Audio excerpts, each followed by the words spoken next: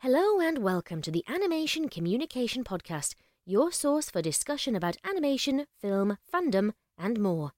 So please join your host, I Love Kim Possible a Lot, or KP, and Lauren Kizich, the Abbey Roadie, for today's discussion. If you like what you hear, please remember to support by giving a like, a follow, as well as subscribing to the main I Love Kim Possible a Lot channel on YouTube.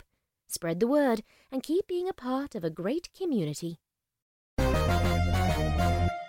This episode contains heavy adult language and is not appropriate for young children. Can't.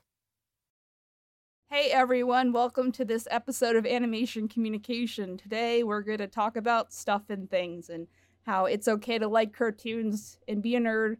You know, that's what the internet was made for. So anyway, we have a guest and he is actually joining us for the news segment. Sometimes the guests join us for that, sometimes they don't. It depends if they like cartoons in general.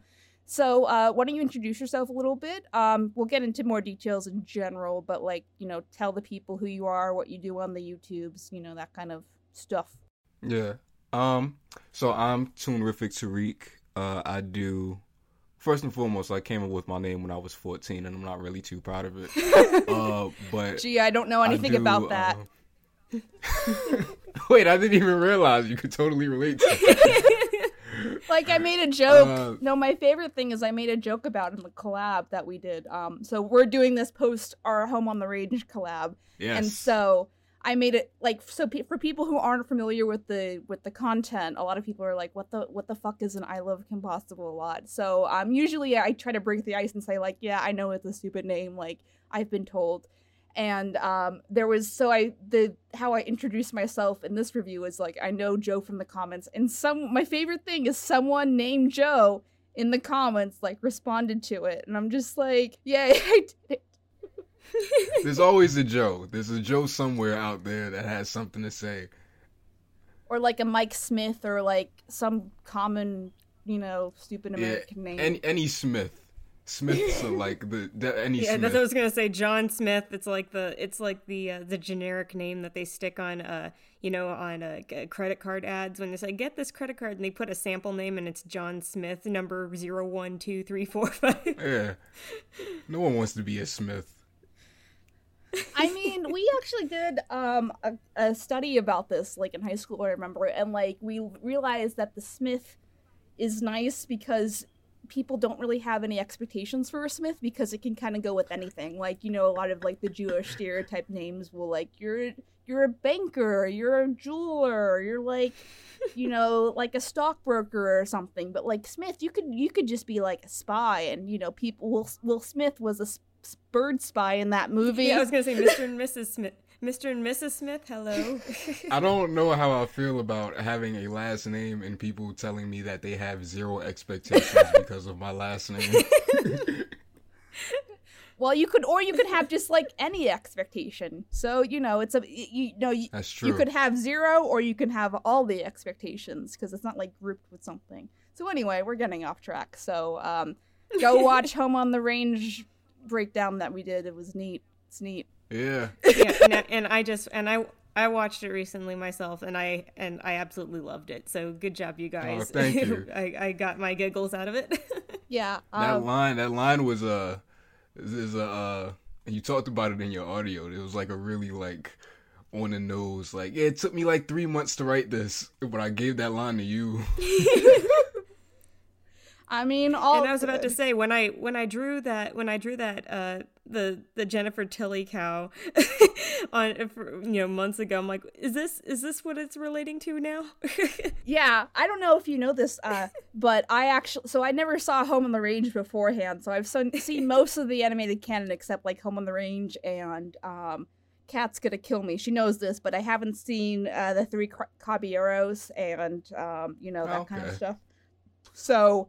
I was loathing it because I also remember seeing ads and just this is a stupid, I don't want to see this, and so but I've heard kind of mixed things. So I made Lauren, who is also we're equally animation nerds, so that's why I stole her to do this podcast, but I asked her to watch the movie with me because I was just I'm afraid. So I had to keep reassuring her. Trust me, it's like, for a lot of people, it's actually kind of a guilty pleasure. There's some good stuff in it. Yeah. You just have to watch it. And it's actually not that long of a movie either. Yeah. So it's like, Yeah, I was like, trust me, the design aesthetic of it is really good. Some of I love the character designs. And it's like, you could tell it was trying to go somewhere. It's just the writing kind of derailed it. Yeah, that's kind of my thing about, like, in general with, like, animated films or TV shows or whatever. Like, you'll always kind of hear somebody call something lazy. And, like, I was talking to a couple of my friends about it. It is impossible to make a lazy animated movie. Like, making a cartoon is impossible in general. So, like, you have to put effort in order to make something. Like, make animation. Like, there's no such thing as lazy. When it comes to that, animators are like some of the hardest working people. Really, it does come down, for Home on the Range, it really does come down to, like, characters and pacing and all of that stuff. Like, I sat through that movie 4 times. Oof. This year. You lost some bets, didn't you? 4 different months. Sat through 4 different times, and I didn't want to shoot myself or anything like that, but it was kind of like, all right, son, this is the last time. I can't do this anymore. I mean, I think at the end of the day, it's like the animation, especially Disney animation or like some of the Warner Brother animation, the Golden Age animation is always great. It's just sometimes the writing itself, it just doesn't feel like it deserves the animation that goes into it. Because, especially how studios work these days, like, the animation is shipped out to like Korea or whatever, sometimes Canada. And, when you're a writer, you just don't, like, sometimes you don't have any gravity to know how much work the actual animators have to do. And then you're like, oh man, I would have rewritten that joke if I knew they spent like 12 hours on that one scene. So, I think we have an advantage, Lauren and I, kind of doing both, because like we know how much work animation is, and we don't want to like go through the whole ordeal without making something we're proud of and that we feel like is a sound product throughout. So at least from our understanding, sometimes they'll release stuff and people are like, that's shit, and I'm just like, oh, I didn't realize that thing that you pointed out in the comments. But from our understanding, it's mostly like good enough, I guess, like good from our perception. Anyway, I'm talking a lot. Nah, I feel like I totally get that. And just like, not even just doing these videos, but like in doing my own animated projects and doing like my student films and stuff. It's kind of like, I've learned that no matter how picture perfect you try to make something, there's always going to be some kind of thing that somebody notices that someone doesn't like and that they're going to point out. That's just kind of like the nature of creating and making something. You could see the most perfect movie in the world, something like Roger Rabbit, and I'm pretty sure there's someone out there that has a problem with it. I don't know who that person is, and nor do I really feel like I want to meet them. But like, if there is somebody has a problem with it somewhere, Jessica Rabbit is too voluptuous. Said no one ever. Said no male ever. How about that? But yeah, if you haven't seen Roger Rabbit, like, I don't know what you're doing while listening to an animation podcast, but there's go see people Roger that Rabbit. It blows my mind. There's people that haven't seen Roger Rabbit, and it blows my mind. I really wish they would find a way to reinvent it too, because I think it would be really neat, like, to have like some new Roger Rabbit IP coming out, like. But I think it's probably a copyright issue. But what were you gonna say? I know some people that do analysis videos and cartoon analysis videos that haven't seen Roger Rabbit, and I'm like, you just delete your channel. Like, you can't do this anymore. We're revoking your toon analysis card right now. You have no credibility. You haven't seen Roger Rabbit. You can't produce these videos anymore. Stop it. No, it's always the people that haven't seen Roger Rabbit but swear up and down by Space Jam, and I'm just like, you need to stop.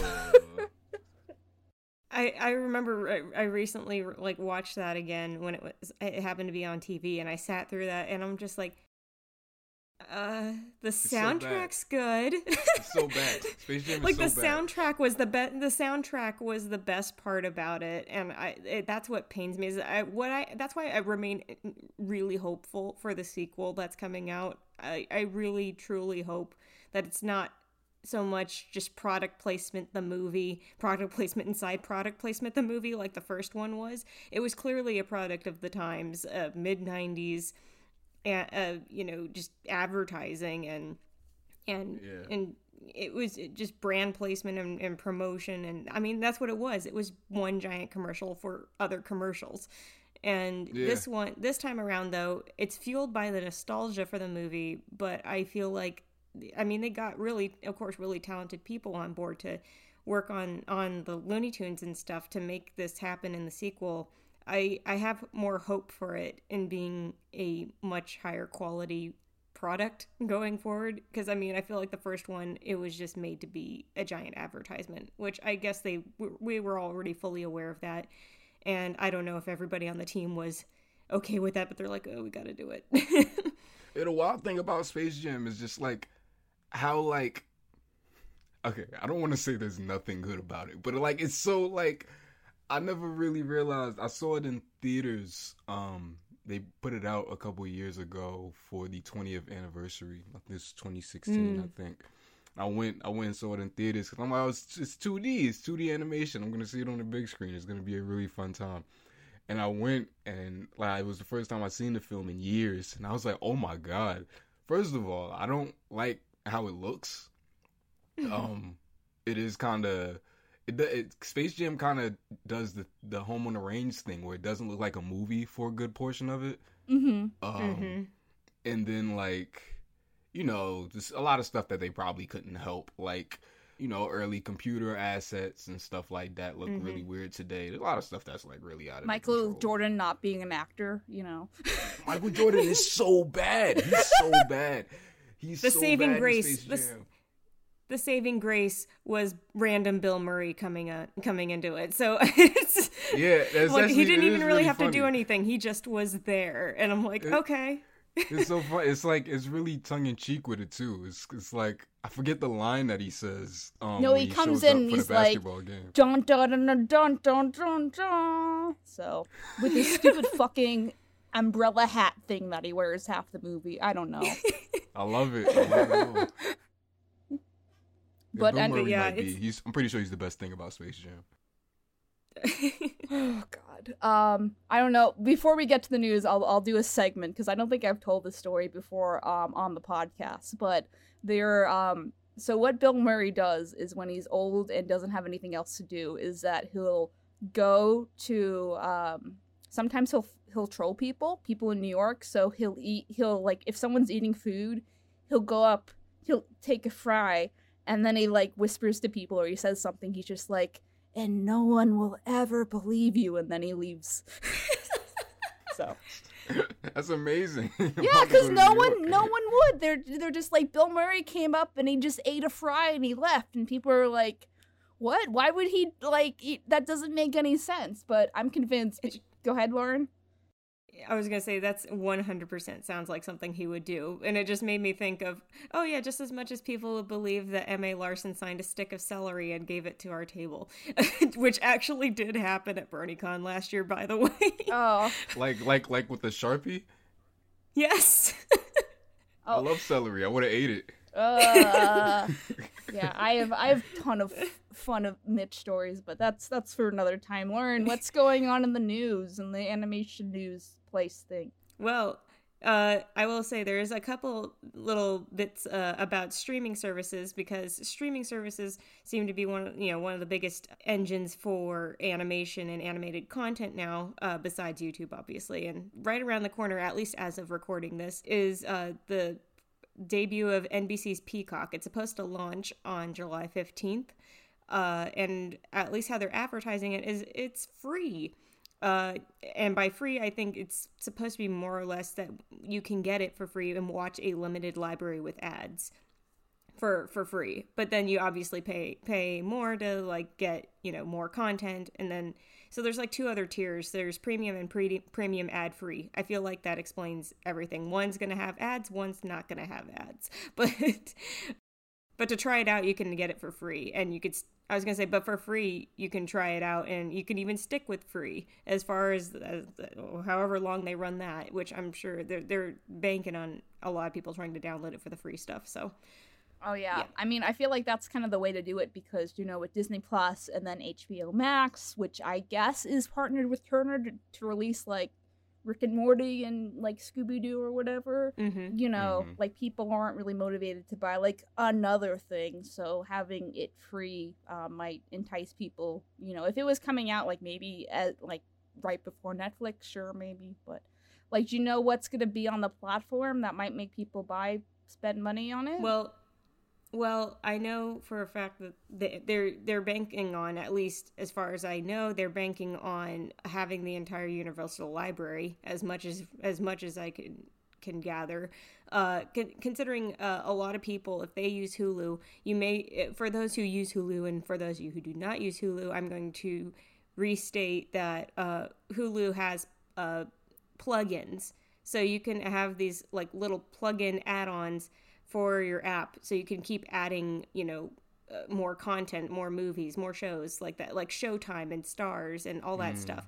Now, most people don't want to have to do that, because it means it's like $15 extra to just add on a plugin for something you're already paying. If you're going the ad-free route, it's like $12 a month as is.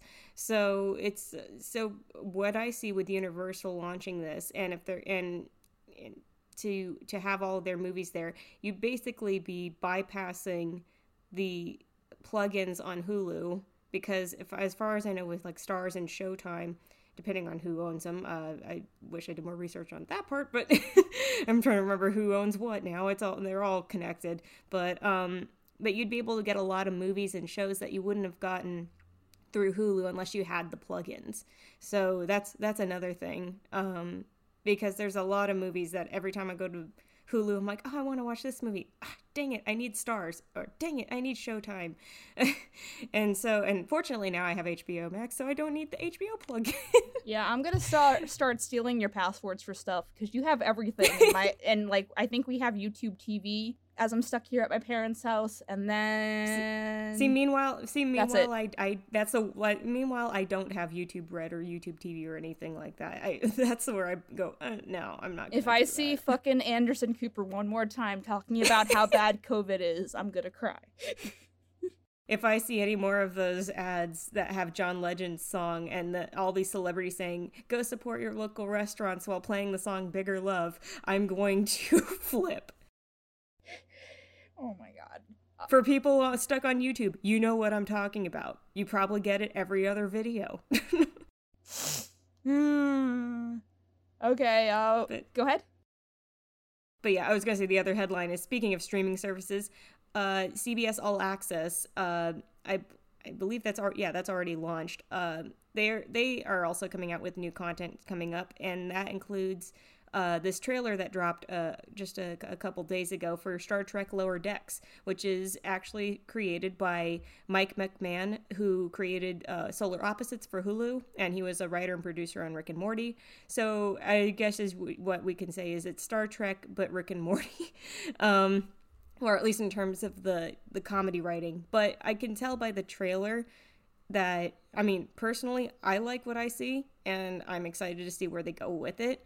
But obviously, with fandoms, it's always very hard to please the masses if you're not 100%, true to canon and this and that. So I noticed a lot of Trekkies were, going, oh, this looks bad and this and that. But then I have other people that are like, no, give it a chance. This could be good. So, I mean, the animation looks pretty darn good based on what I saw in the trailer. So, I mean, yeah, I'd personally check it out. But yeah, that's for our CBS All Access. So my question is, can you explain, where this falls in the lore timeline thing? Because I watched a preview. Yeah, this good question. I made sure it is actually after every other series, so it's in the current timeline, its own timeline. I guess you could say it's like after Picard, after this and that. So I mean, it's like after every other generation, so it's in its own timeline. Oh, okay. And it's not even on it's not on the Enterprise. It's on another ship called the USS Cerritos, which is hilarious because they named it after, like, not exactly the best city in California. Sorry, city of Cerritos, but that's the point of the joke. They'll be okay. But yeah, it's so basically if you couldn't tell by the title Lower Decks, it revolves around members of the crew aboard the USS Cerritos that are in the lower decks of the ship, and so and it basically it's a whole bunch of younger members of the crew that are kind of like there's superiors above them that work in the upper decks, and so basically it's going on, it's Star Trek but with that more comedic spin on it, and I guess more if you watch Rick and Morty and if you watch Solar Opposites, I guess that's what you may get. And some people are saying that the art style looks similar, and the art style and the vibe are similar to Final Space as well. So if you've watched Final Space, ladies and gentlemen, then you probably will know what you're gonna get with the new Star Trek show. So we'll see. Tarak, did you watch Final Space or any of these new things that came out, like Solar Opposites? Because I've seen Solar Opposites, but I haven't seen Final Space because it looked kind of weird. But I've seen maybe half an episode of Final. Like, I haven't even like, it's nothing against the show. I just kind of like never put myself on to watch it. A lot of new stuff I kind of just like fall back on because my job is talking about older stuff. I feel that. Yeah, so like I haven't seen much of Final Space. I haven't seen Solar Opposites at all, like whatsoever. The most I know about it is from what my friends say about it, and they say it's cool. They say it's like it stands on its own and this is distinguishable enough from Rick and Morty and that kind of stuff. So yeah, have you've seen Solar Opposites, right, Lauren?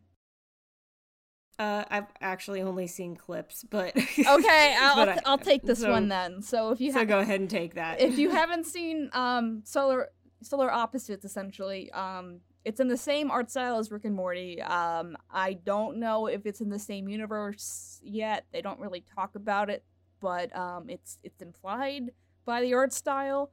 But anyway, so I hope not, son. I hope they don't do the Phineas and Ferb, Milo Murphy's Law thing. I hate that. I mean, what, you don't like crossovers? No, I do love crossovers, but like Doofenshmirtz goes to live with Milo Murphy at like it starts to get really weird. I don't want that to happen again. But you can never have enough Doofenshmirtz. But Evil Incorporated.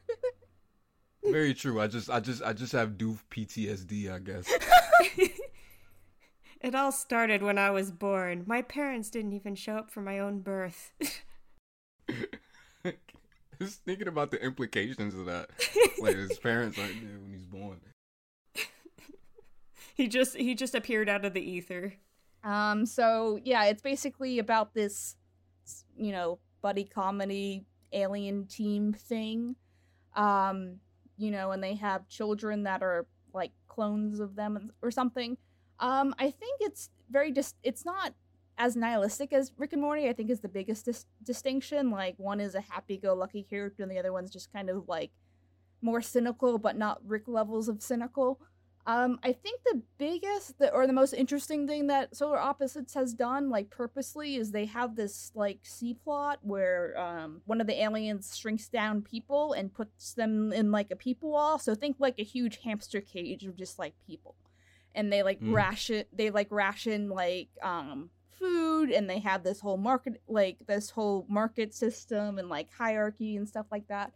So that part gets really interesting.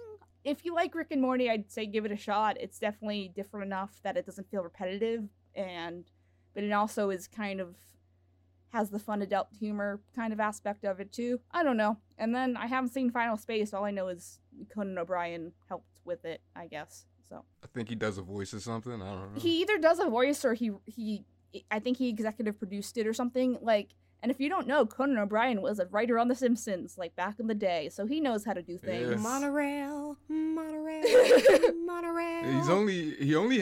He's definitely, he was like a staff writer, and he was a part of like a really big era, but like he only has like 2 writing credits. It was the monorail one and the and Homer Goes to College are his 2. Both from like the same era. I think Monorail might be season 4, and Homer Goes to College is season 5. And yeah, then there's an episode in like the 5th season where like Bart does that "I didn't do it" thing, and he has that catchphrase, and he goes on the Conan O'Brien show. But when they did that, there was no Conan O'Brien show. Yeah, it was because it was like not long after The Simpsons, he went to work on, either he went to work on SNL or he went to work on The Late Show, hosting the was it The Late Show? Yes. And, I think so, yeah. Yeah, and I remember he was just, I mean, I think he was like, in his late 20s, I think, when he took that on, and he wasn't even sure what to make of it, but he couldn't even believe that he had landed the gig. He just happened to be in the right place at the right time with the right people, and yeah, but I think they said he was working on The Simpsons when he got the news that he got the position, and he just was collapsed on the floor of the writer's room.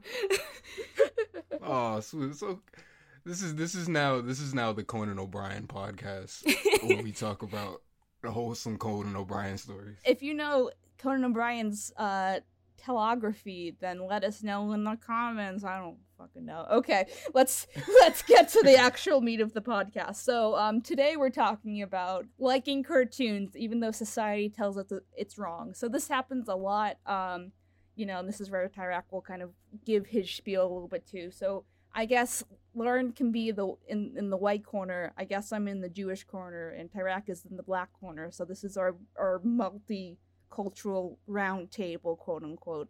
So, but anyway, this happens a lot where, if you're listening to this podcast, I'm sure it's happened to you, or if you know some animation people, essentially you either have an obsessive personality and or you just like cartoons, and your parents are like, okay, so when are you gonna grow out of this? And then, as you get older, it just kind of never happens, essentially. So, I mean, and then you turn out to be 25 or 26, and you're writing about cartoons for YouTube, and then you contemplate your life choices. But anyway, which I think that kind of comes with a lot of its own challenges, because we talked about this a little bit before we started recording, because sometimes as girls it's easier to get away with liking a lot of the animation movies, like even in your teenage years, without people really thinking about it, because a lot of the Renaissance movies are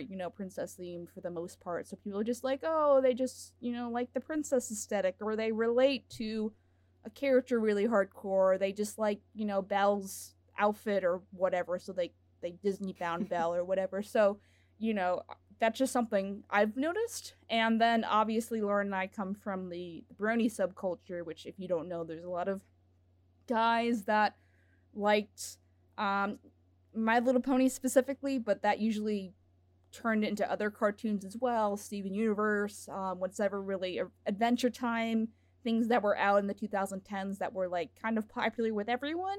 But there's I think the gap is kind of slowly getting smaller, but I think in the 90s and the 80s, like with the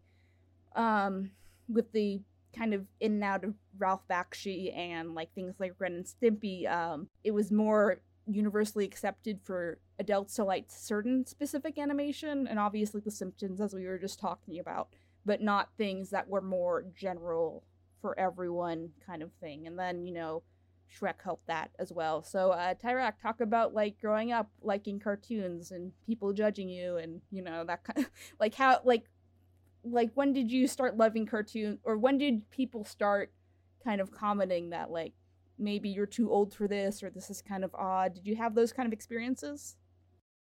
So really it was kind of like my grandmother taught me how to draw when I was like 1. So as soon as I was able to like hold the pencil kind of thing. Aw. And I was kind of known for that. Like when I went to school, or like with family or anything like that, like people would know me, was like, oh, he draws. So they would quickly associate me drawing to why I loved cartoons so much. And like they would think that I was so good at it that like even like the older that I got, there wasn't really like sort of a judgmental thing with it. It was more like, oh, he's supposed to like cartoons because he draws and that's what he's gonna do.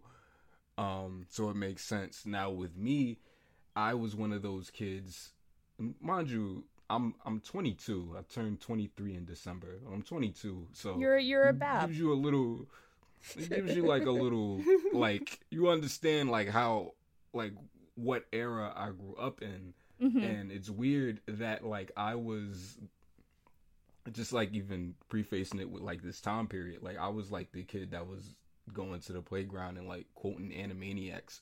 We were not around. We were not born when Animaniacs was still running. Like it was in reruns, sure, but like no, like but I was doing it. I was saying a whole bunch of Animaniacs jokes in the playground and stuff. But like I was doing it like when you're kind of too old to do that. Like I was like 12 and 13 doing that kind of thing, and like you know I would get like sort of weird looks, but I was always kind of seen as the weird kid in general. So like it was kind of just like, oh, that's just what he does.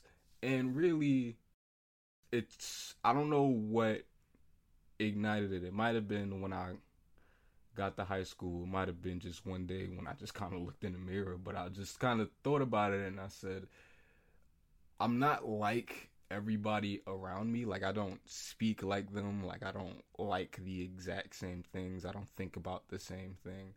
And like no one really gave me any crap for it, but at the same time I felt this really massive disconnect. So what happened was I kind of morphed myself. Like the way that I talk in my videos and the way that I talk now is like a reflection of me trying to like match and adapt with like everybody I grew up with in my environment and so forth kind of thing.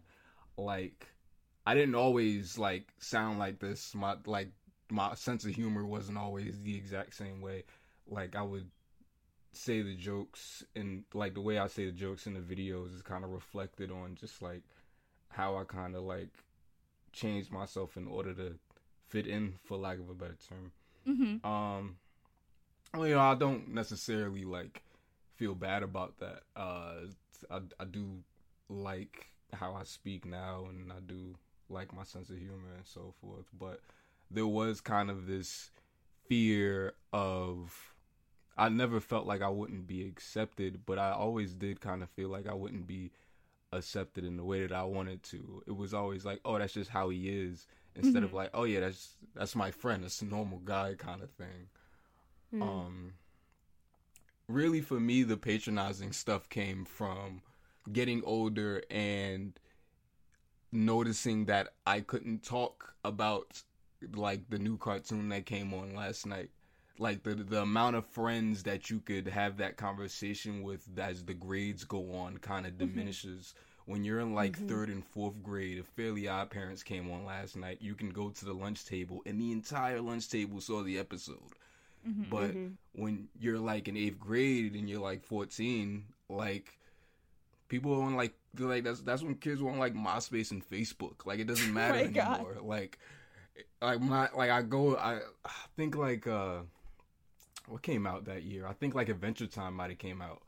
And I go to school and it's like maybe like 1 or 2 people I could talk to about it, but like everybody else is just kind of like, what? They did what? They have a new what? I don't care. They still make chowder? Is that still on? That kind of thing. It's like, no, they don't. Chowder is the shit. So now, chowder's great. Go back even Flapjack further. and chowder, Flapjack. they're both great. They're both great. But yeah, that was really like kind of patronizing to see people kind of, you know, just like if I made something, if I made a cartoon, my friends would watch it, but they would only watch it because of me. They wouldn't watch it because they thought it was like good entertainment or something like that. Right. That kind of stuff was always really patronizing. Just being around in that era where like Adventure Time comes out and then like regular show comes out, and then like, you know, the perception kind of changes. Adventure Time made cartoons cool, and like you kind of hear people start talking about it a little more. You get to high school. I went to an art high school, so that helped even more. You get to high school and like there's like people that saw Steven Universe last night, or people that saw The Leak, hush hush, like that kind of thing. And like, I don't know, it's really, there's like a lot of ups and downs in growing up, appreciating animation and like different cultures and stuff. I feel like maybe if I was in a different era, like if I grew up maybe 10 years before, like I don't know if I would be the same. I don't know if my interest would still be in it, just because like there wasn't that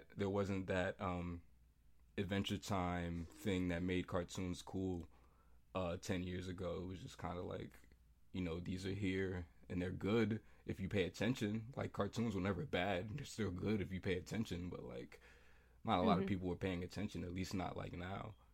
So you think that maybe if, you know, there weren't kind of like the trope coolifying, bad use of term, but you know, if there wasn't like the more general cartoons, it would be harder for you to kind of keep on watching it, because it would be harder to reflect on it with other people to talk about it. Because, you know, I imagine, like, I'm just thinking back, like 7th and 8th grade time, you know, a lot of people wanted the edgy new stuff, and they wanted to go see the PG-13 movies or whatever, and sometimes cartoons are like, oh, those are for babies, you know, with the exceptions of things like The Simpsons sometimes. And, you know, now we have a much more thicker plethora of adult animations, specifically, so it's easier for people to be like, well, if I like Rick and Morty or if I like Family Guy, then maybe I'll like this thing like Adventure Time, or this thing, you know, that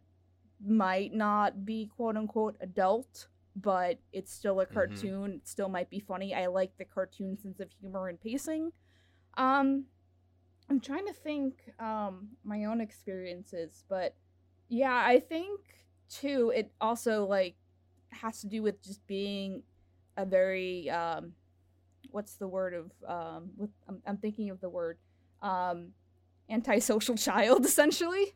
So a lot of, you know, Gotcha. I'm sure you had similar experiences where you were just kind of playing in your head, and, you know, a lot of this stuff was kept internally because, you know, people would think that it was still, like, you could probably talk about it, but not in the sense as much as you want to. And as I got an old... Right, yeah. Yeah, and you kind of had to, you know, reflect on it on your own, and, you know, like, it's different than it was like back in my day. But now that we have the internet and it's much more prevalent, and then, like, you know, there's always the kids that are going to the pony cons or whatever, the conventions, and they're cosplaying. It just seems like it's a much more inclusive environment comparatively to, it's easier to have that bridge gap of, you know, going from a child to like a young adult but still liking cartoons, non-ironically, I guess. And Lauren, I was going to ask your opinion too, since you grew up in LA, like, you know, the animation town, like, how was the culture different from what we're describing, or was it the same, or like, what's your vibe? Well, for me, growing up, it was, I mean, it's funny because, Tariq, I was a lot like you in that from a very, very early age, it took picking up a pencil to fall in love with drawing, and I was obsessed with animated movies as a kid, like just watching nonstop Disney movies and Looney Tunes and old Saturday morning cartoons. I mean, that was my thing. And quoting cartoons, oh gosh, the stories I could tell of all the times I annoyed people with quoting commercials and TV and movies. And like at least 80% of my dialogue was quotes. So yes, and so and references and all of these things that over time just people like at the time, people probably didn't get them. But then over time, as certain properties got nostalgic, people went, oh yeah, I watched that the other day. I understand that reference. So it's, that kind of thing. But yeah, for me growing up, I was very much supported in my artistic endeavors and in going into the industry. But yeah, in terms of meeting with people and making friends with that similar interest, it was, I think, in terms of having a tighter knit group that had all of those similar interests, it was especially in high school, which I had a small group of friends, but we're to this day, we still talk on a daily basis, and we all pretty much were all members of the anime club at my school. So that was where we we all connected through anime and then in turn animation. So they all got it when I would make references to things and they understood. And so I'm like, oh, I finally found people that get me like my that. People. Other times I'm the person that, like you, Tariq, I was the kid that draws. So everybody wanted me for projects and I would be the person that did. And they were like, hey, you draw, right? Can you draw this map, or can you draw this this diagram, and we'll do all the writing. Just you do the drawing. Just kind do of thing. the most of the work. Yeah, and I'm just like, I can write too, but okay. But hey, at least people knew what I was good at, and they recognized that over and over. So hey, I can't be too mad at that. So. I remember when I was like a baby child, so I must have been like first grade or something like that, or second grade, and I really wanted to adapt the Pajama Sam 2 game, video game, into a play. And I just didn't. I cast all my friends in the roles. So there's Pajama Sam, there's Thunder and Lightning. Those are characters, and there's Mother Nature, who's like an onion or something like that. You can go watch a walkthrough if you're curious. Animation's really good, but anyway, and I just didn't know how to plan it. So like we were like, I'm gonna put my Pajama Sam play on Thursday, and then Thursday came and nothing happened because like. I don't know. I'm an idiot. But this was when I was super young. And I think, as I got older, I didn't really start to find my people, quote unquote, until I started making YouTube content. And I don't think Tariq, have you been at a convention as your YouTube persona, like people knowing that you're going to be there and that whole experience? Nah, I've actually never been to a convention before. I was supposed to go to MomoCon this year, but the happening. You know what I mean? I can't. Yeah. Oh my God. Let me tell you. But yeah, I can help you with that. When the happening isn't happening anymore, essentially. But that is also one of the really rewarding parts of it, and I think that's when you start to really. Because they're just people are commenting, people are consuming your content, but they're just comments on a screen. And part of my artistic, batteries are refilled because even though I'm working at conventions now, I do commissions and I'm usually booked the whole time, and I'm drawing 12-hour days for 4 days straight. For someone like me who has low energy and is the scientific term is a lazy motherfucker, I think. It's hard, but I get rewarded by people finding me and being like, oh my God, I watch your content all the time, and, you're cool, or, you make King Ponies cool, or more recently, I used to watch your content all the time, but now I grew out of ponies, and that's why we're not doing as much pony stuff anymore. But, I think that's kind of the really rewarding part. So, because you can see that these are real people that you're making an impact on, and that your content is providing kind of a sense of inclusion essentially too. So, that's what I really miss about, the plague essentially, is I miss that environment, because we're still working really hard on content, and I can focus on content full time now, because I got unemployed for temporarily, essentially.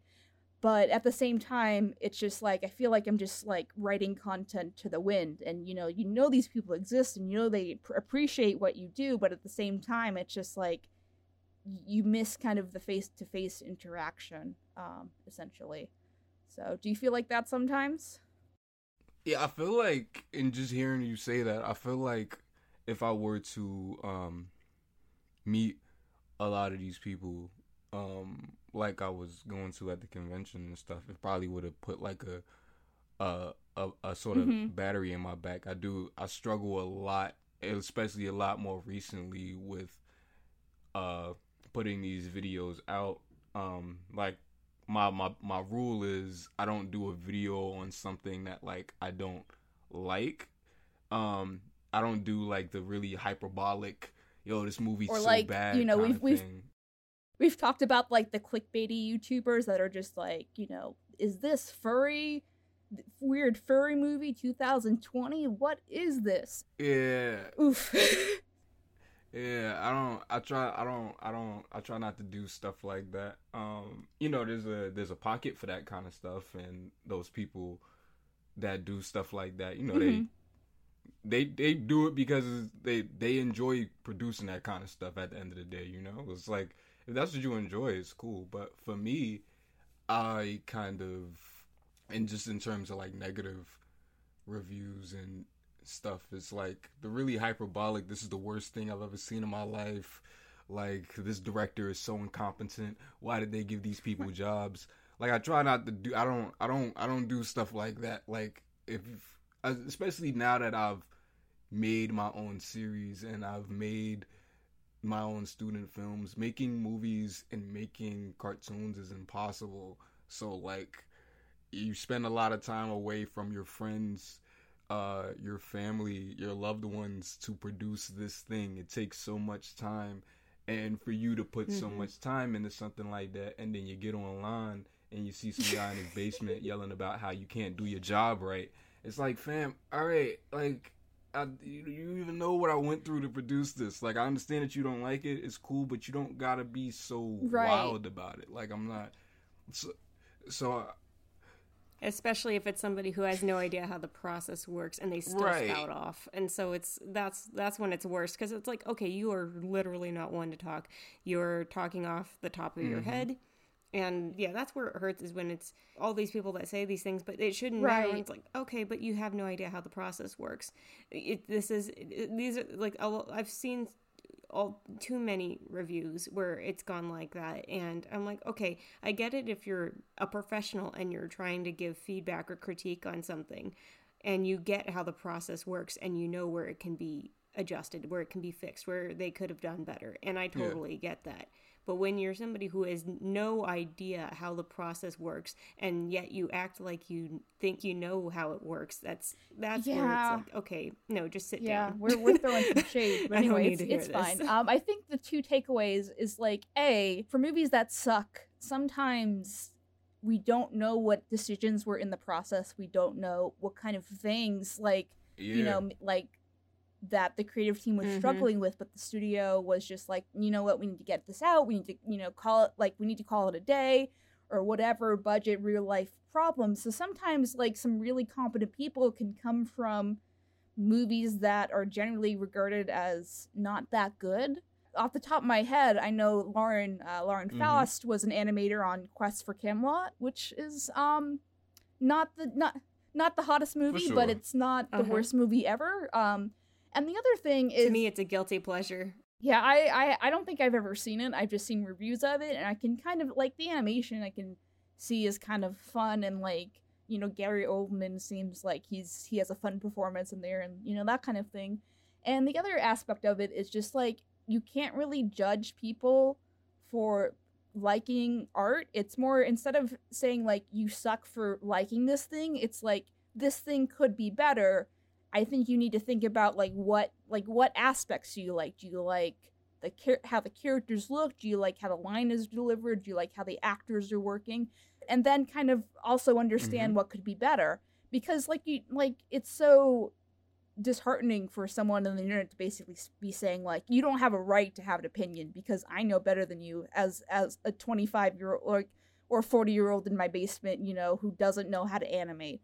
And I think that's kind of the thing too, is like, as I move forward, I really want to like be a pseudo, like kind of like not a role model, but just someone who can give solace in the fact that like, it's okay to like that thing. You just have to figure out why, and you like universal appeal and all that stuff. Did you want to add something, Tarak? Yeah, I think like even like to what you were saying, I feel like it kind of goes hand in hand with like the real reason that I do these videos in general and why I decided to bring the channel back. I started the channel when I was 14. I was just getting out of 8th grade, and I went to go see the Lorax, and then I wrote a video about the Lorax. The Rock and Wentzler Lorax. Yeah. How bad can I be? Lauren, go in the corner. I kind of just like... That's how bad I can be, apparently. that's exactly how bad I can be. Yeah, I kind of like did those videos on just kind of whatever I wanted for a little while.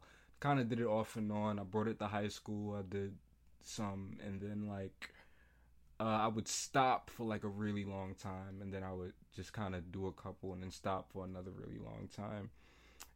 In my notes for years, not years, maybe a year and like a half, with my notes was the idea for an analysis on Black cartoon characters, and I just kind of kept that there.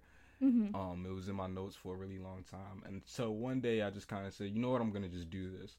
So I hit up my friend D-Dub from Review Your Life. I hit him up and I said, yo, I'm gonna do this video about Black cartoon characters. If you want anything to add, just let me know. I'm gonna be putting it together soon.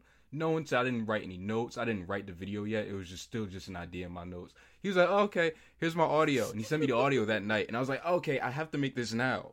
So then I like put the video together, and it took a couple months, but finally got it out. Put it out that January 2019, and I remember jokingly I was on like I feel like I've told this story 50 times. I was on a this group FaceTime call with a couple of my friends out here, and I was joking while editing the video, but I said, if this video doesn't get 1 million views, I'm gonna take it down. There was no way I wasn't gonna take it down. I was just joking, but like it actually ended up happening, and it was like really surreal. And like getting all of like the response and all of these comments and people saying how validating a lot of the things said in the video was, and a lot of the messaging, and then like kind of going back to some of my older videos and kind of talking about how like they felt like there was some sort of a validation. There wasn't any really well-known Black person on YouTube talking about cartoons with the same sincerity that you see everyone else do. And it was then where I kind of, it's like the Danny Phantom theme song. It was then when he realized what he had to do. It was then when I like realized like what these videos mean to people, especially the people that look like me and grew up like me. It was kind of like everybody just kind of wants to feel normal. Everybody kind of wants to feel validated. While I didn't face a lot of alienation as a kid, I know for a fact there are a lot of other Black kids that faced way more alienation for the things that they liked.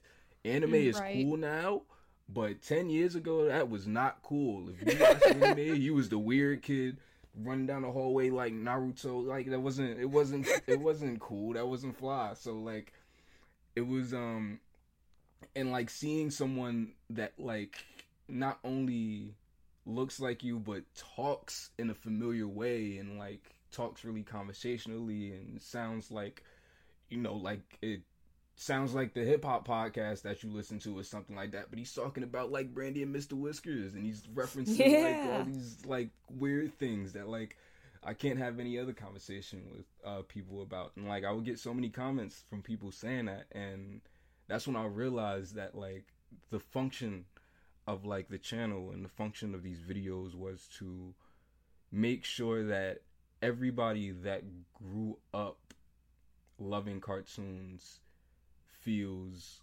seen and they feel normal. They don't have to grow up thinking, hey, damn, do I have to grow out of this?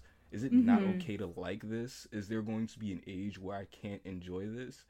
And it's like, no, if this is what makes you happy, if this is what makes you feel good, if you get enjoyment, if you smile because of these characters, if they speak to you in a certain way, it is really, really important that you hold on to that and that you don't change who you are and get away from what makes you happy in order to fit in with what you think or what the world is perceived to be like outside of what you're looking at. You know what I mean? It's cool to be yourself, just generally. Like it's fine, and you know it's easier said than done a lot of the time, especially like growing up in different environments and like not being what the normal version of what somebody that watches this kind of stuff is, or like I don't know, you know, it is really sometimes you need to be told like, hey, you're normal, hey, this is fine, kind of thing. Yeah, I think you're preaching to the choir there, because yeah, that's been a lot of my experience too. You know, not so much.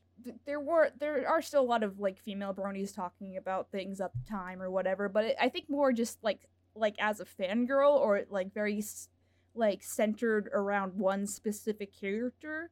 You know, where you have like I'm looking around my room now, and I still have Discord stuff that I have hung up, and I have things signed by John, and you know, all sorts of stuff here. And you know, I was fortunate enough to grow up in an environment that, for the most part, you know, like obviously society was different, you know, as far as what, you know, people my age were consuming, but I was never like guilted for like, you like this character too much, or like you like there's a problem, like you're just consuming and consuming and consuming, just like it's a fictional character, you need to stop. And I think as long as, you know, you're like, I want to say healthy about it, but as long as you know, like you're not trying to summon your fictional character into the real world by doing like some weird Ouija, you know, witchcrafty bullshit, you know, essentially, you know, it's perfectly fine. You know, I think a lot of times the things we take away from those kind of instances, you know, are, you know, we learn about ourselves through like what we end up liking, and you know, like, so even going back to like, you know, cartoons we gravitate towards, and you know, who our favorite Disney princess and stuff like that is, like, now we can look objectively and say like, okay, so like similar to like, you know, critiquing good and bad art, you know, what aspects do I like about this character, what do I like about this, like, you know, this is an art form, and you know, it tells me like what kind of characters I want to write if I'm writing my original work, like, you know, analyzing, as long as like you, and that's, I think that's also the really insulting thing, is like when we care so deeply about specific characters or specific shows, and like executives don't see that, and they're just like, it doesn't matter, it's fine, or like, God forbid, like things don't get renewed that should get renewed, or you know, we should get some closure on, you know, Harold and stuff like that. But yeah, like, you know, liking Discord, I learned that, you know, I really like there's something endearing about the insecure personality, essentially, that puts on a face, but, you know, and is very powerful, but, you know, deep inside, he, like, very insecure and very, you know, afraid of being judged, you know, essentially. I don't know, I'm probably getting too philosophical here, but anyway, I remember, like, one con specifically, so I've done, like, a bunch of cons, and Lauren has done a bunch of cons by proxy, essentially. You know, like, I've gotten, like, little, like, I remember one little girl who, was really into C-3PO, like, from Star Wars, you know, she had, like, C-3PO plushie and the whole thing, and she's like, thanks for making, like, liking one character, you know, kind of normal. And I'm like, you go, girl, you get C-3PO, you know, whatever kind of floats your boat. So, you know, I think, and I think a lot of times, like, these fictional characters can really inspire us in different ways too. You know, that's pretty mainstream now with Disney characters these days, or like I identify, or which Disney princess are you, or what the fuck ever you're doing. But I think we also have to validate, you know, what it says about ourselves. And, you know, it's not bad that you're like 35 and a guy and you're wearing a Disney princess shirt. You know, I don't care. Like, you do you, fam. And, like, you know, I know some people will be kind of cryptic about it these days, where they'll have, like, maybe an outline of a character. Like, I remember specifically, I might have mentioned this on another podcast, but I don't know if you're aware of this time around. But so for bronies, one of the secret brony shirts is they had Discord, but it and like his headshot on there, but it looked like a rock band or like a metal like a heavy metal kind of you know, logo. So people would go around saying like, oh, it's Discord. It's like, oh, I love, like, where do they play? And they're just like, actually, he's from My Little Pony. I'm just wearing this so no one will know. So, you know, those kind of things, which I think, you know, is starting to get more mainstream, which is good. There's my spiel. Lauren, do you have anything to add about, you know, just this talk about, you know, being good role models to the cartoon loving community out there? Oh, yeah, I was going to say, actually, I feel like a huge part of, you know, why I feel like now more than ever before, it seems like it's easier to kind of, you know, to be more into cartoons and stuff like that, and finding more people who are into the same thing and finding more people who want to talk about it, is because, especially I think the convention crowds say enough about it, is that now comic book conventions and Comic-Cons and all those kinds of places, now they're like way overcrowded with because of, I guess you could say, geek culture's been normalized to a degree. And that it seems like what was once just for a few people to get together and talk about, now way more people, especially after, you know, after you have like the Marvel movies becoming popular and stuff like that, the, you know, superhero movies, big, huge superhero movies became popular again.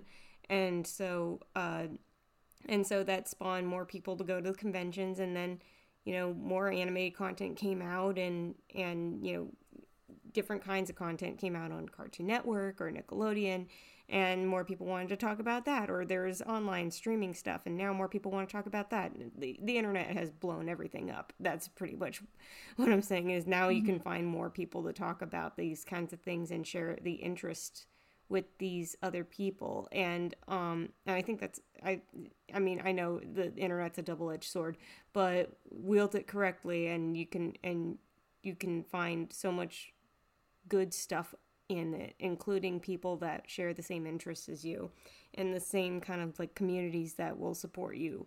And I think what's you know, compared to where we all were growing up to where we are now, I think it's great that we have a lot more people saying how it's okay to, you know, and it's not just okay, it's totally fine and totally normal to like cartoons and love them. And it's like, as long as it makes you happy, you know. And I think that's why it's like, it's even great where shows, again, like My Little Pony, or even like Miraculous Ladybug, or any other shows that were originally aimed for kids, is that something that it tells you a lot about the writing and the stories that they want to tell, and the characters and how they're written, is that even adults want to watch those shows, and because they see themselves in those cartoons, or they see role models and figures that they aspire to be because of the good qualities they exemplify, or maybe even some of the villains that they recognize, you know, they recognize themselves sometimes in the villains or adversaries because of the flaws, and or because of, you know, their backstory or anything like that, and that's what entices and intrigues more people, you know. And so in the end, you know, it's really important to be so supportive of other people, and to be supportive of yourself. If you ever feel like you're suddenly having those doubts of like, wait, what if you're having that moment, if you're sitting there, I'm sitting here reviewing a cartoon at 27, what am I doing with my life? You think, well, hey, what got me here, you know, is that I love cartoons, and I've always loved cartoons. I've loved animation. I'm passionate about talking about it and making it, and about drawing, and about talking with other people who love it. So yeah, that's why I'm here, and I'm gonna, you know what, I'll keep going. And so because in the end, it's like it's being able to recognize you have a passion for that, and for all of you at home listening, it's totally normal and totally okay to like cartoons no matter what age. Originally cartoons started off in like the vaudeville circuits, in like the Nickelodeons and stuff, and yes, before Nickelodeon the channel, there was the Nickelodeon, which was literally a nickel theater, that where you go read a book, go watch the Zoetropes. Take it way back. Yeah, but the originally like cartoons were made for adults going to theaters, because kids originally weren't going to the movie houses back in the day, like way, way, way back, before Snow White, before all that. And like I feel like there was another podcast where we talked about Felix the Cat and how it was in the animation history one. Yeah. Oh, I love Felix the Cat. Okay, so I was gonna say, did you ever? I'm gonna bring up the point from the other podcast. So Tariq, did you know about one of the old Felix the Cat cartoons where it ends with Felix finding out from his girlfriend that his girlfriend's pregnant, and then he kills himself by drinking like motor oil? Yes, but I never thought. I was like 5, so I didn't contextualize it that way. But yeah, that sounds like Felix. Let's just say I'm like, that darn Felix. Yeah. And then he just comes back totally fine after that, just casually comes back after killing himself with motor oil. But anyway. And then there's like later Felix shorts. They're not really later, but like they're later than that one. There's like later Felix shorts where like he's like dancing around with his kids. So he learned to be happy about it, son. It's cool. He's a good dad now. That's what we call character arcs. Yeah. Felix the Cat had the very first character arc. He had the very first animated character arc. Yeah. Oh, how far he has come. And now, and how he's the face of a car dealership, Chevy car dealership in LA. Anyway. Is that what they're doing to him now? I remember the bad movie in the anime. I think. Oh God, from the 80s, right? That was from the 80s, right? The Felix the Cat movie. For anyone listening, can someone buy the rights for Felix the Cat and Betty Boop and like do something good with them? Thank you. Because that was Fleischer Studios. Yeah, Fleischer. So whoever's in charge of Fleischer. There's a 90s Felix show, The Twisted Tales of Felix the Cat. That cartoon is nuts, but it's so good. But it's I don't think there's a weirder cartoon in existence. Like it's. Oh, I'm gonna have to watch that now, because now I'm aware of that there is a show called The Twisted Tales of Felix the Cat. I'm like, okay, all it takes is the word twisted, and I'm like, okay, I'm in. What's it about? Let me give you that. Like, if it's anything like the movie. No, it's not. It's like just to give a context of like what kind of show this is. We're talking about Felix the Cat now. Just to give a context of what kind of show this is, there's a joke where, like, Felix is like in the bathroom, and then like a guy comes in like through the window, I think, and like he does like a quick gag with Felix or something like that. But the way he exits is like the wildest thing I've ever seen. So instead of jumping out of the window, he physically moves the window over and then jumps through the wall and then moves the window back into place of the hole that he just made. Oh my god. So that's the kind of cartoon that is. Yeah, that's a whole level of extra. Everybody who wants to be super extra meta. goes to be like, how extra are you? I'm like, I have to move a window I just came out of. Instead of going to the window, I make the window come to me. So I think a lot of it's on YouTube. It's just really. I'm gonna have to check that out now. So thank you for that. Yeah, beats watching Tiger King or whatever the hell it is. But that's not a cartoon. I can't watch that. Yeah. It's not a cartoon. No, you gotta watch Beastars and BNA. Yeah, there you go. There you go. There you go. It's drawings. Yeah, we'll just rotoscope Tiger King and trick everyone to watch it. Anyway, it's bad. Don't watch it. That would really work. oh my god, take too long. It's like we have a missing arm, you know, like with the fake or like, you know, ketchup blood or whatever. Anyway, so I was gonna tie to back a little bit. So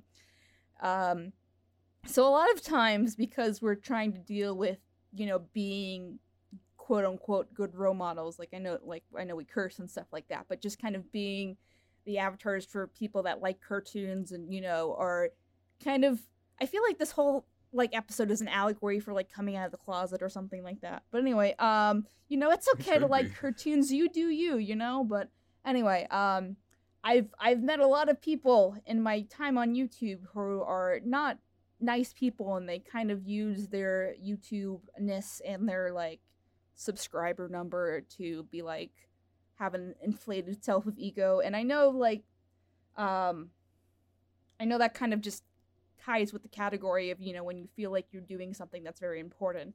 Not that you have an ego direct, but I was wondering like how you balance that, or do you feel like you have pressure to be an inherently good person because you're providing this service, or you're kind of just trying to be the representation for people that might not have had it growing up as far as just liking cartoons?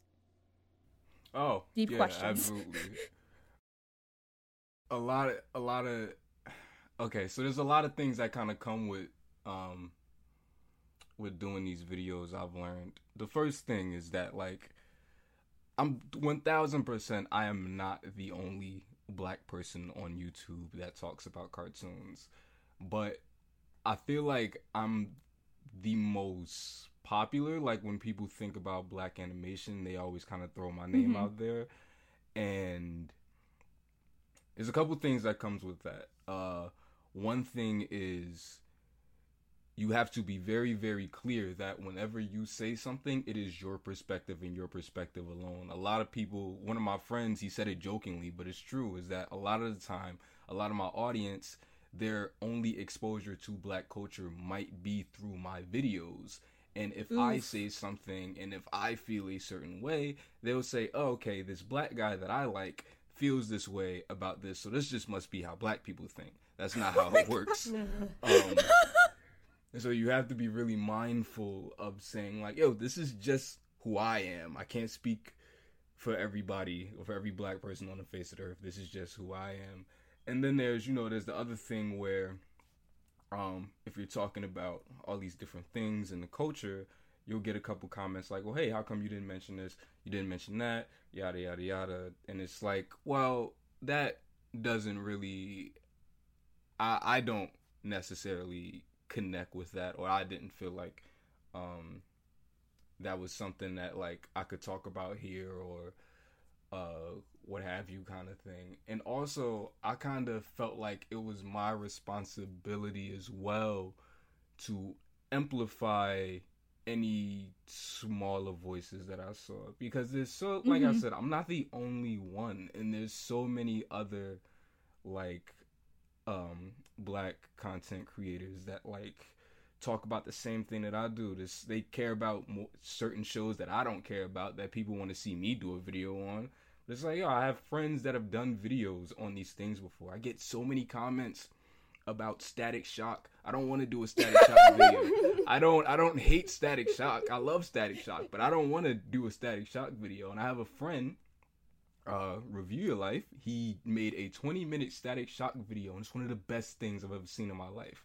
Like, another friend of mine, D'Angelo Edwards from Hats Off Media, he did a Lunatics Unleashed video. I get a couple comments about that for whatever reason, but he did it, and it's really good. Like, it's out there, and like there's so many other people that are speaking. That's why I do like those really big collaboration videos where I just kind of bring everybody on and like let them be heard. I hear so many times that like people find my friends through my videos, and like they may end up becoming bigger fans of my friends than they become of me, and that's dope. Like I want that to happen, because I don't want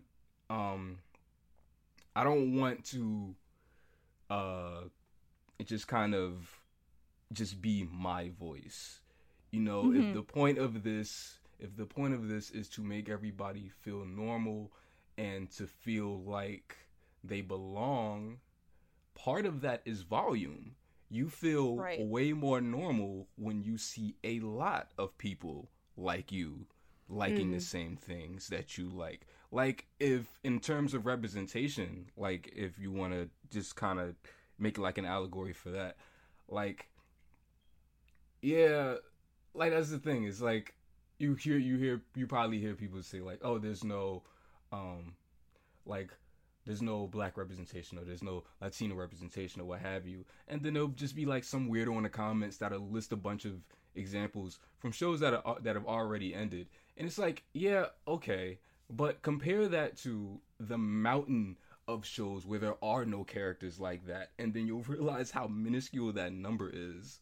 And it's like, it's still, you're still gonna feel like the anomaly if the playing field isn't leveled, and like you could feel like there's like an equal number everywhere kind of thing. Like you're still gonna feel like you're the minority in that sense if there's not like a larger number. So there's a lot of really weird things that come with doing the videos. A lot of responsibility. A lot of the time I kind of shut up.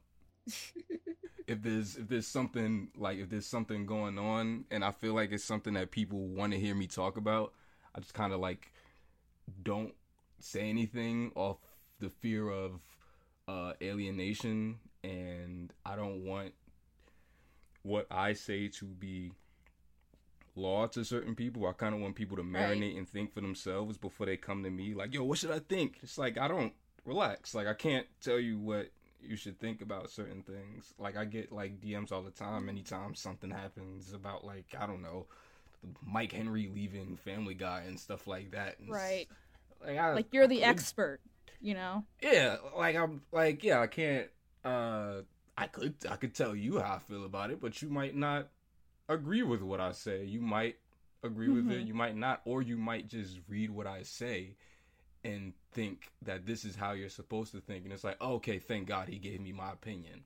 I don't want to do that with a lot of people, with people, you know. So it's a lot. It becomes a lot to just kind of juggle sometimes.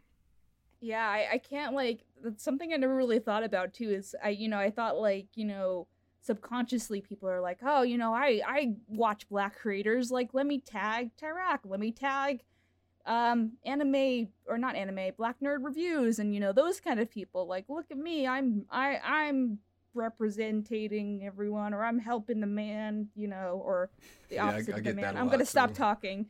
Yeah, and like, it's like I just don't think about, like, the most I get is the girl ones, or like the ones about something specific to something that I'm passionate about, that I've done movies about before, but I'd never been quoted as like, this is the absolute opinion because KP said so, and I, like, it's just such a weird race paradox. I don't know, like, follow-up question, do you feel pressure to kind of like inherently be a good person, like, making sure you're being a good Samaritan and doing charity and just making sure, like, because my thing is, a lot of times if I feel like there's something wrong with just someone's being bullied, someone's being harassed, I'm being harassed, whatever, like, something that I feel like I need to talk about publicly, or I need to address publicly, I feel like there's a lot of pressure to make sure, I'm getting my facts right, making sure that, I'm using my platform for good and evil, that,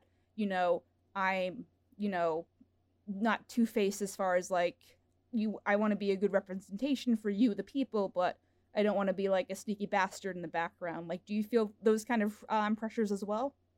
Yeah, like, I could say, with like, just like the recent protests and everything, when like everything first started to kick off, number one, when everything first started to kick off, I was like really like in a weird space mentally, as was, so I didn't speak on social media in general, and like I was kicking myself because I felt like I wasn't saying anything, and I felt like I wasn't doing anything. Like, I was just kind of home, until I just kind of came up with the concept to bring everybody together and do like this really big stream, and we got all this money to donate to the cause. How much money did you raise? 5,400. Nice. It was really cool. It like blew my mind. like some of us even cried after. Like it was amazing. And like Yeah. it was like I didn't like I didn't feel right not especially like, you know, like I said before, like I kind of use the videos to kind of not only to push representation, but to also push positivity. Not everything I talk about is like bliggity black. Like I talk about like Randy Mr. Whiskers and As Told by Ginger. Like I'm gonna do Brace Face soon. Like, you know, it's like, you know, I talk about the things that I care about. I try to push positivity towards animation and everything like that. So Right. like if I feel like I'm trying to do the right thing and push all the right messages, it's like, all right, you got to do something about what's going on right now. You have to figure out something. And it could be daunting a lot of the time. And plus, it's like, I've kind of felt that pressure my whole life before I even had the platform. You know, I've always kind of felt like I just want to be a good person. Right.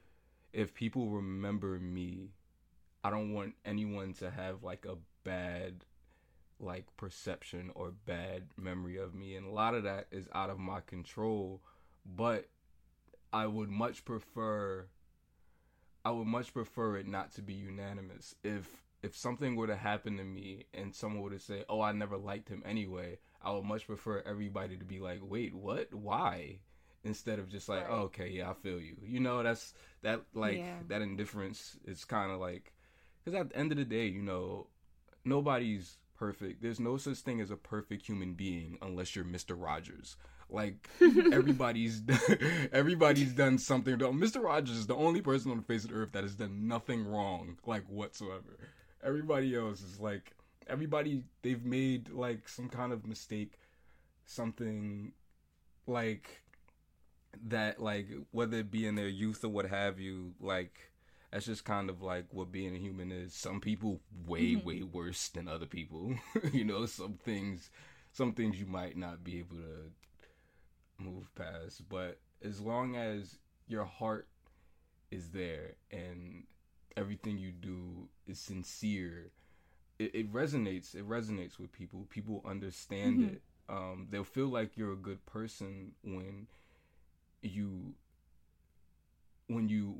let your personality out, when you let your heart out, when you get personal, kind of thing. Like when you like I did like a video on a boy named Charlie Brown. It's probably the most important movie like in my life, just in general. And like I got like such a response from that, just cause like it was humanizing. I wasn't just the guy that like told a bunch of jokes and talked about a bunch of cartoons, says that Chris Brown dies and stomped the yard in the first 10 minutes, and like I wasn't just that guy anymore. I was a person. People felt like they knew me, and like that kind of stuff is really really essential to just like how you're perceived. And yeah, you know, sometimes there's definitely like a pressure to make sure that you do the right thing, but also if you know your heart and you know that everything you do, you know your intentions and you know that everything you do is pure, it's kind of like you shouldn't have to fear not doing the right thing, because everything that you do will be the right thing for you at that time. And no matter how much you give people, no matter how much you tell people, you can tell someone your entire life story, you can write a book about it, but at the end of the day, nobody knows what it's like to be you except you. People could say, why didn't you speak on this, why didn't you speak on that? But you know, like I was in a certain space maybe, and like if you ask me why I didn't speak on it and I tell you about the space I was in, you still might not understand it, and I might not understand it, but there may be something in me that like holds me back from saying certain things or doing certain things. I don't know. It's kind of like a universal thing with just people in general, really. Yeah, I mean, Lauren and I have talked about this a lot before, just in general, but I feel like a lot of times too, because I don't think you've been around the YouTube block, or well, you have, but I don't know if you've had quite the levels of people being angry at you that I have had. But it's hard sometimes too, because I feel that, you know, a lot of my humor is very cut and dry, or when you're just trying to make a joke, sometimes it kind of comes off as unempathetic, and you kind of get the opposite, where people are just like judging you solely based on like one video or one comment or something like that. And you know, I think like one of the reasons I started the podcast, besides obviously, you know, sharing stories like these, which, you know, I'm passionate about. Like I've always been passionate about animation, not just like pony shit in general. But like I don't think a lot of people know like the quote unquote real KP, because a lot of times I hand myself up for the videos, or you know, you put on a performance, and like that's intrinsically, words are hard, but that's just at the end of the day kind of part of the job of being a YouTuber, is that you're still kind of being you, but like in a different environment than just like you talking with your friends or something like that. And sometimes like you know, making those jokes where you make fun of yourself, or you ground yourself, or you know, you have fun with your audience, like it helps kind of people see this, like, or people ground you to be like, oh, you know, like they're a YouTuber, but they don't think like they're hot shit. They're just someone like me at the end of the day.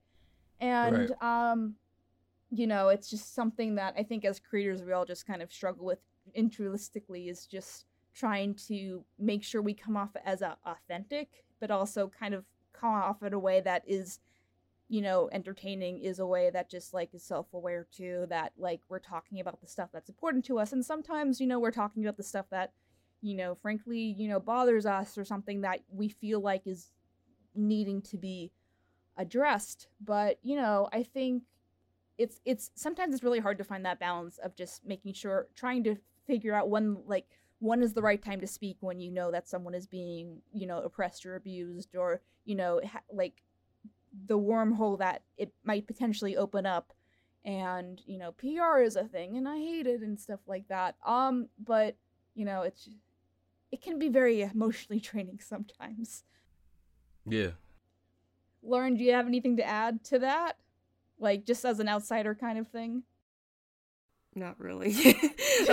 And not as much as not as much as not as much words as you might have, but in the end, I do feel like I do agree, where it's like to have that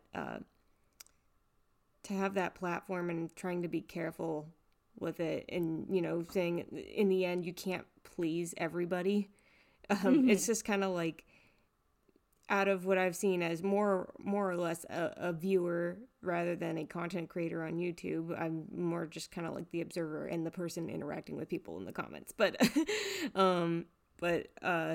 yeah, I guess it's more just, you know, you do what you gotta do, you make what you feel is right in the moment, and you can say what you say, and not everybody's gonna agree with you, and that's okay. That's the thing, is it's okay to post what you want and to have those different opinions. And as long as you have, and for certain things, if you're trying to try and spout off facts, well, then you need to have grounding for that. But and so looking at you reviewers who don't know what you're talking about anyway. Right. But in other cases where it's like, you know, you're just not going to be able to please everybody, and that's a hard pill to swallow time and time again, because we sometimes forget that in the end we should be making this kind of stuff because we want to make it, and we have content we want to share, we have thoughts we want to share, right? And there's always the fear of backlash, or the fear of this and that, and fear of people lashing out about it. But it's but in the end, it should be like, you want to be able to make this because you want to make it, and you feel like you have something to say with it. Right. Right. And that's why, I know in various climates, and it's very hard to gauge what people will listen to and won't listen to, and what people want to hear and what they don't want to hear. But in the end, it's supposed to be what you want to put out. and what you Right. want to share. And that's something I guess I see as like a third person party overseer kind of person, is that it's just, I try to see things from as level a perspective as possible when looking at that, and just going like, look, somebody can say this and that, and you may not agree with it, or you may, but in the end, that's their thought and that's their opinion, and that's okay. Just respect that. You don't have to agree with it, and you don't have to disagree with it. It's like art. In the end, it is like art. It's about perspective when it comes to people sharing their content and their thoughts and opinions. So it's what you make of it. And if it's not your taste, then it's not your taste. So it's that's why when people get mad saying, "Oh, this video sucked" and stuff, like, have more critique to it rather than just barreling in with an insult. Give thoughts onto why you think it wasn't good and where you think it could improve. That's where you can be more constructive about it. I don't know. I feel like maybe I'm rambling, but then in the end, just make what you want to make. Have the thoughts that you want to have thoughts about. That's in the end, that's okay. It's like, just respect that everybody's going to have a different opinion about something, and everybody's going to have different content that they want to share, and everybody's going to cover what they want to cover, review what they want to review, and that's that. Right. I mean, I was going to say, like, at the end of the day, like, as creators, we're all afraid that we're going to get that one comment on our video saying, like, I loved you. You were the best thing. You inspired me, or you made me get my dog, but you made this one video, or you said this one comment, and now I hate you, and now I'm burning all my pictures of you. Like, you know, I'm just totally paranoid as far as just things like that. Gotta love mob mentality. You know, at the end of the day, you can't help them, you know, and a Yeah. lot of the stuff I've said, you know, or just a lot of the stuff, you know, you always say is going to have that kind of, like, fear in the back of your mind as far as, like, oh, I don't want to isolate anyone, but also, too, like, you know, like, at some point, like, for people listening, you have to kind of realize that the YouTubers do kind of over-exaggerate their personalities for the sake of making a point, for the sake of comedy, and we try to be as sincere as we can, but at sometimes, too, you know, you have to balance it. So if you don't agree with the joke, please, you know, like, focus on the whole, I guess, and focus on, like, if you don't like this video or you don't like what we had to say, you know, we're just, at the end of the day, we're just people with opinions, and you don't have to agree with everything, or, you know. Right. You know, it's fine. Okay, 2 more questions. Our word is not law. I know it's late time. So, Tyrek, do you have any advice for, maybe kids like 12 or 13, or anyone like listening who wants to find a community, like an animation community, wants to find friends on the internet where they feel like they can talk about their animes, or do you have places to recommend to go as far as like where people can just talk about stuff besides comment sections? Or I can jump in if you don't, but I was just curious. Yeah, I'm not too sure. Like, you know, you could jump on maybe Twitter or something like that. But like, at least like for me, it was just kind of like, I just kind of made these videos, and then through watching other videos, I met people that made the same kind of videos, and various email threads and Twitter and stuff like that. You know, reaching out is always like the first kind of step. You see somebody. I'll also add. Don't feel sad, guys, when your favorite YouTuber doesn't respond to your emails about being friends. We're very busy, and sometimes we get burned from those kind of emails. Oh my god. Absolutely, son. I get so many really nice emails, and I try to respond to as many of them as I could. But if you're listening to this, we love you anyway. That does not mean I love you. Yeah, that doesn't mean I don't love you. I love you any less or anything like that. I probably was sad when you sent that, so I probably couldn't say anything back. But it's okay. I love all of you. Yeah, that's really what I was gonna say too. It's like, you just like reach out. I get a lot of emails and stuff, and I get a lot of messages just from people, whether it be them saying that they enjoy what I do, or them asking for advice on how to produce certain kind of videos or what have you, like, and you know, like I don't get to all of them, but like I'm more than happy to respond to the ones that I do get to, and it's like, or like at least point people in the right direction, you know? Right, yeah, absolutely. Even if I don't have the answers, I probably know someone who does, or know someone that knows someone who does, or something like that. Right. You know, it's like reaching out is just kind of, it doesn't hurt. Like it really doesn't. It doesn't hurt. But yeah, you know, just kind of be mindful and kind of go into that, like, sort of, I guess, protecting yourself in a way, so you don't feel bad if, like, maybe you don't if senpai doesn't notice right you. away, or don't get one at all. Yeah, it's all right. It's all right. You know how many people think I'm like a star? You know how many people don't notice me, and I'm so sad. Happens a lot.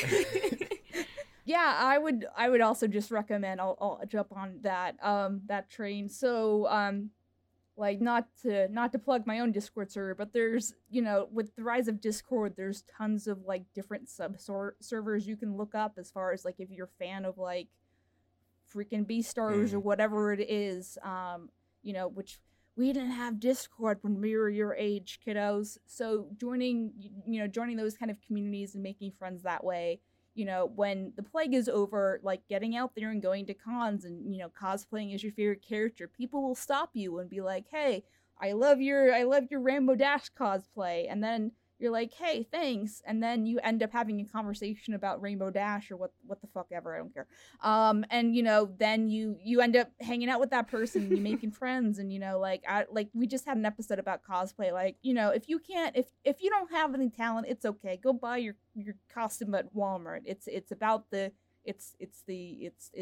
thought that counts, essentially. So, like, you know, don't be afraid to represent yourself or represent your favorite characters, you know, as long as it's a socially acceptable setting. Please do not show up to your high school with a Rainbow Dash costume. I cannot, you know, make any promises as far as how that will turn out. But, you know, but I'm trying to think if there's any, like, I know DeviantArt has like a chat option and Tumblr has a chat option. So there's tons of different areas of the internet that you can go to, you know, with your parents' permission, obviously, to kind of start meeting your people and feeling like, because that was something that I had to deal with growing up. And I didn't really start feeling connected with the animation world and my passion until like probably college, really, you know, as far as making my own content and stuff like that. But, you know, there are options so you don't feel as alone. You know, there are options if your parents are like, what the fuck is this? You know, I just think of that meme where, the King of the Hill meme where someone turns Bobby's room into like My Little Pony stuff, and Hank Hill is just like, what you doing, Bobby? Like, what is this horse stuff? You know, if you have a Hank Hill dad, you know, I think I always recommend, you know, therapy is good, and going to group therapy and being like, hey, this is just something I am into. I don't want to fuck a horse, you know. That kind of thing there's always that option if you have parents like that in general. And then, you know, if you want to, you can join my server or whatever. But okay, so my last point is I wanted to ask, so out of curiosity, and I'm going to make you recount the story a little bit more in detail. So out of all the people, what made you want to do a collab with me as like just some random girl chick on the internet? So I remember. No pressure. No, I remember when I was 13, 14, and like I was like obsessed with like MOP. I wasn't like obsessed, but like, oh my god, it was like that was like my vibe for a while. Like me and like my friend Elijah will like talk. I just imagine like this cute little like Tyrak brony, like, you know, just walking around and, you know, yeah. Like, MLP is the shit. One of us. I had a shirt that said Brony. I was like, I was there. Did you have the Rainbow Dash one that just says Brony and it's like a silhouette? Yes, that's exactly what I had. Yeah, that's the one of the classic ones, or like the one that's 20% cooler or whatever. I don't know, but anyway, keep on talking. Yeah, nah, and And I just remember like I remember everything about your channel. Like I remember like your like your pony and everything like that. And I remember I used to like watch your stuff like so very often. And then like I never like unsubscribed. So like when you would start like talking about like I don't want to say normal stuff, but like regular Disney stuff and stuff like that. When you're not a fucking horse. Pretty much. And because that's the thing, when I was doing the animation, I'm like, am I gonna draw the horse? No, I'm not gonna do that. So if you're listening, can someone make a Tyrak pony OC? Say no. That'd be cool. I would love that. You're talking to the right person. I would love that. Oh, Lauren's gonna go. Okay. I want a horse. What do you want What do you want your cutie mark to be? Who was I talking to the other day? One of my friends said that my cutie mark was gonna be like my hat, and I got pissed off about that. I don't know why I got mad, but you can have it. What is your talent? What is your talent? Hat. Yeah, like what? Come on. I think that's why it made me mad. It's like fucking Hermione, who's like making all the hats for the house elves, you know, in Harry Potter. Well, yeah, mine's animation based, so you can probably like find like mine have keyframes, and people are like, it's playing cards, and I'm like, no, it's not playing cards. They're keyframes. When I was younger, I definitely thought they were playing cards, and then like, well, now you know. I looked close. I looked really close one day, and I said, "Oh, this is like an animation. Like there's like it's like something going on in these cards." That's kind of what told me what it was. But yeah, no, like when you reached out, it was really surreal, just like seeing the email, because it was like, is this who I think it is? No way, this is who I think it is. Like the notification came down on my phone, and I was like, this is nuts. Like I think I might have sent it to my friend, and I was like, yo, yo, look who just emailed me. Like it was really cute baboo. It was really surreal, and you know, it was really cool to do. Like just getting when you sent me your audio was, you sent me like the raw file. And so it was like, it was kind of in my head. I'm like, this is probably gonna sound exactly how I think it's gonna sound, and it did. It was really like, there was like a lot of like improv. There was a lot of like yeah. I make really stupid jokes, and all my editors are just like, you need to stop improving. It's not as funny as you think. And I'm like, my mom thinks I'm funny though. There was a lot of like editing notes and stuff. There was so much. See. There was so many times I can't think of a really good example, but there would be a point in like the recording where you would say like, maybe you should put this clip here, and I almost left the audio of you saying maybe you should put this, like I almost left that audio in like on purpose, but I was telling myself, nah, just chill out, don't do that, because that kind of stuff is just funny to me, like that, like illusion breaking, like I think that kind of stuff is hilarious.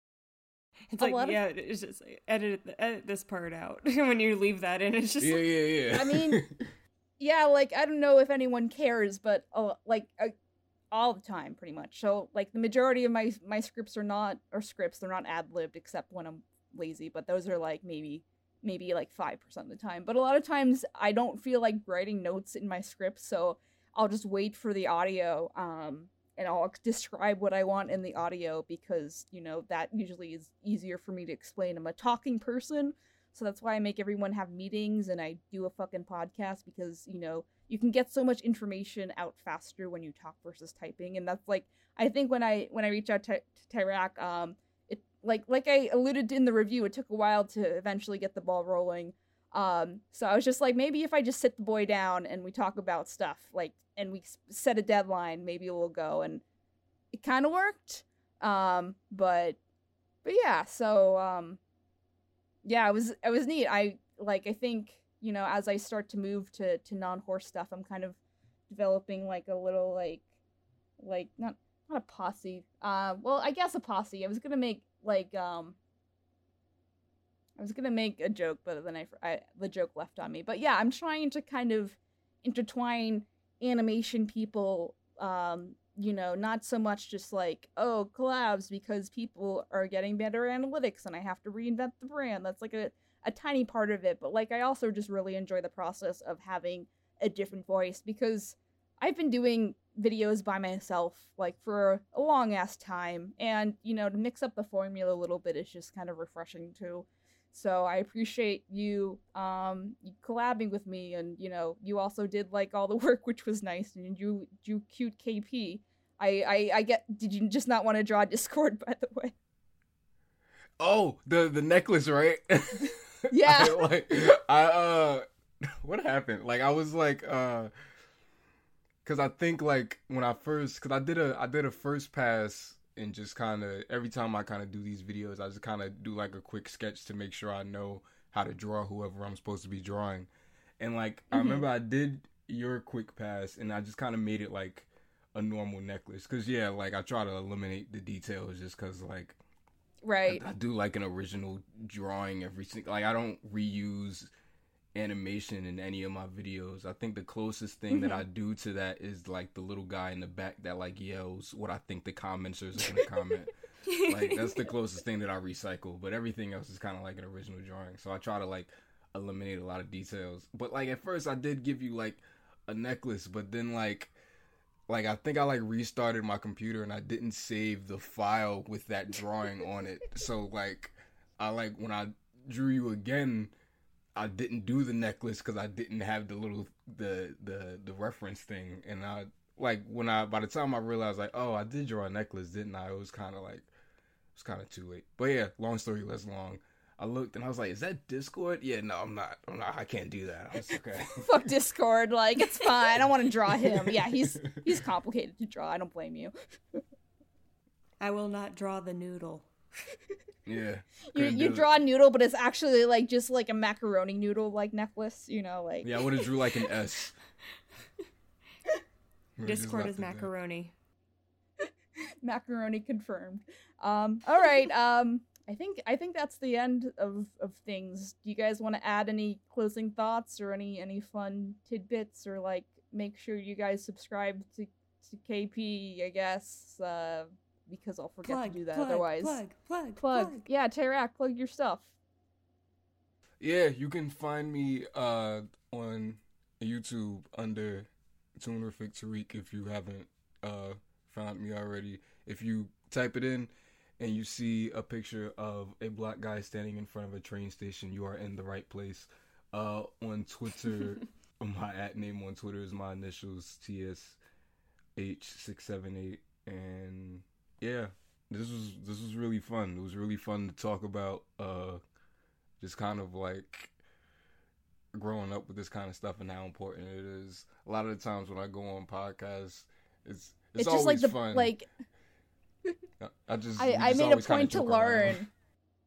Yeah, I made a point to learn. I'm like, if we're gonna do a podcast, it can't be the bullshit podcast. We have to come with a topic, and we need to structure like everyone and their mom is making a bullshit podcast. We need like we need to teach people shit or something. So that's what I try to do. I think it's Lauren, great. any other? Go ahead. Okay. I'm trying to think if there's any other plugs. What kind of pony do you want to be so Lauren can take notes? I already have the body down, so it's all a matter of adding features. just let me be an Earth pony. Nice, best class. People who Sorry, are ponies. KP. It's fine, Like, I remember that one episode where like they were racist to like the Earth ponies. I'm just like, you can't do that. Like, we're in a modern society where we can't be racist. Anyway, so subscribe, notify the bell. I'm really trying to increase my non-horse subscription, people. So even if you're a horse person, please remember to subscribe. It makes me feel good at night. Wait, no, not that the way. It makes my heart full. Punch that like button in the face like a boss. Hit that bell for the notifications so that you can be updated on everything. Follow us on Twitter. Join the fan server if you want to. I'll judge you there myself. Links are below. Links are below. If you know, if you want Tyrak and I to do another collab, like, eventually, like, let us know. And I'll probably drag him. And, you know, it'll be fun. Okay, so I guess whenever Lauren's done, then you'll get your horse pony. I love it. I can't wait. Yeah. Oh, Lauren, before I forget, send him the cow drawing you did. Oh, yeah, I can definitely do that. It's on Lauren's Twitter if you want to see the cow drawing. But anyway, thanks again for listening to Animation Communication. New episodes every Wednesday, 6 a.m. Eastern on the podcast things, and in the afternoonish for YouTube. If we don't forget, just yell at Tyrak. Make sure he plugs us too. All right, have a good time, everyone. See you next time, or if you're new, please watch all the other ones. I think this is like we're already in there enough, so it's good. So bye, everyone. Bye, y'all. Bye. Thank you so much for listening to Animation Communication on YouTube, Spotify, or your favorite podcast provider. We are really hoping this show makes a difference in how people view animation and media, as well as giving and providing advice for people all over the world who like or want to join the animation or media industry. If you liked what you heard, please remember to subscribe and rate those 5 stars, as well as tell your friends. Don't forget to subscribe to our main YouTube channel, I Love Kim Possible a Lot, and turn those notifications on. My name is Scribbler, and you have been listening to Animation Communication.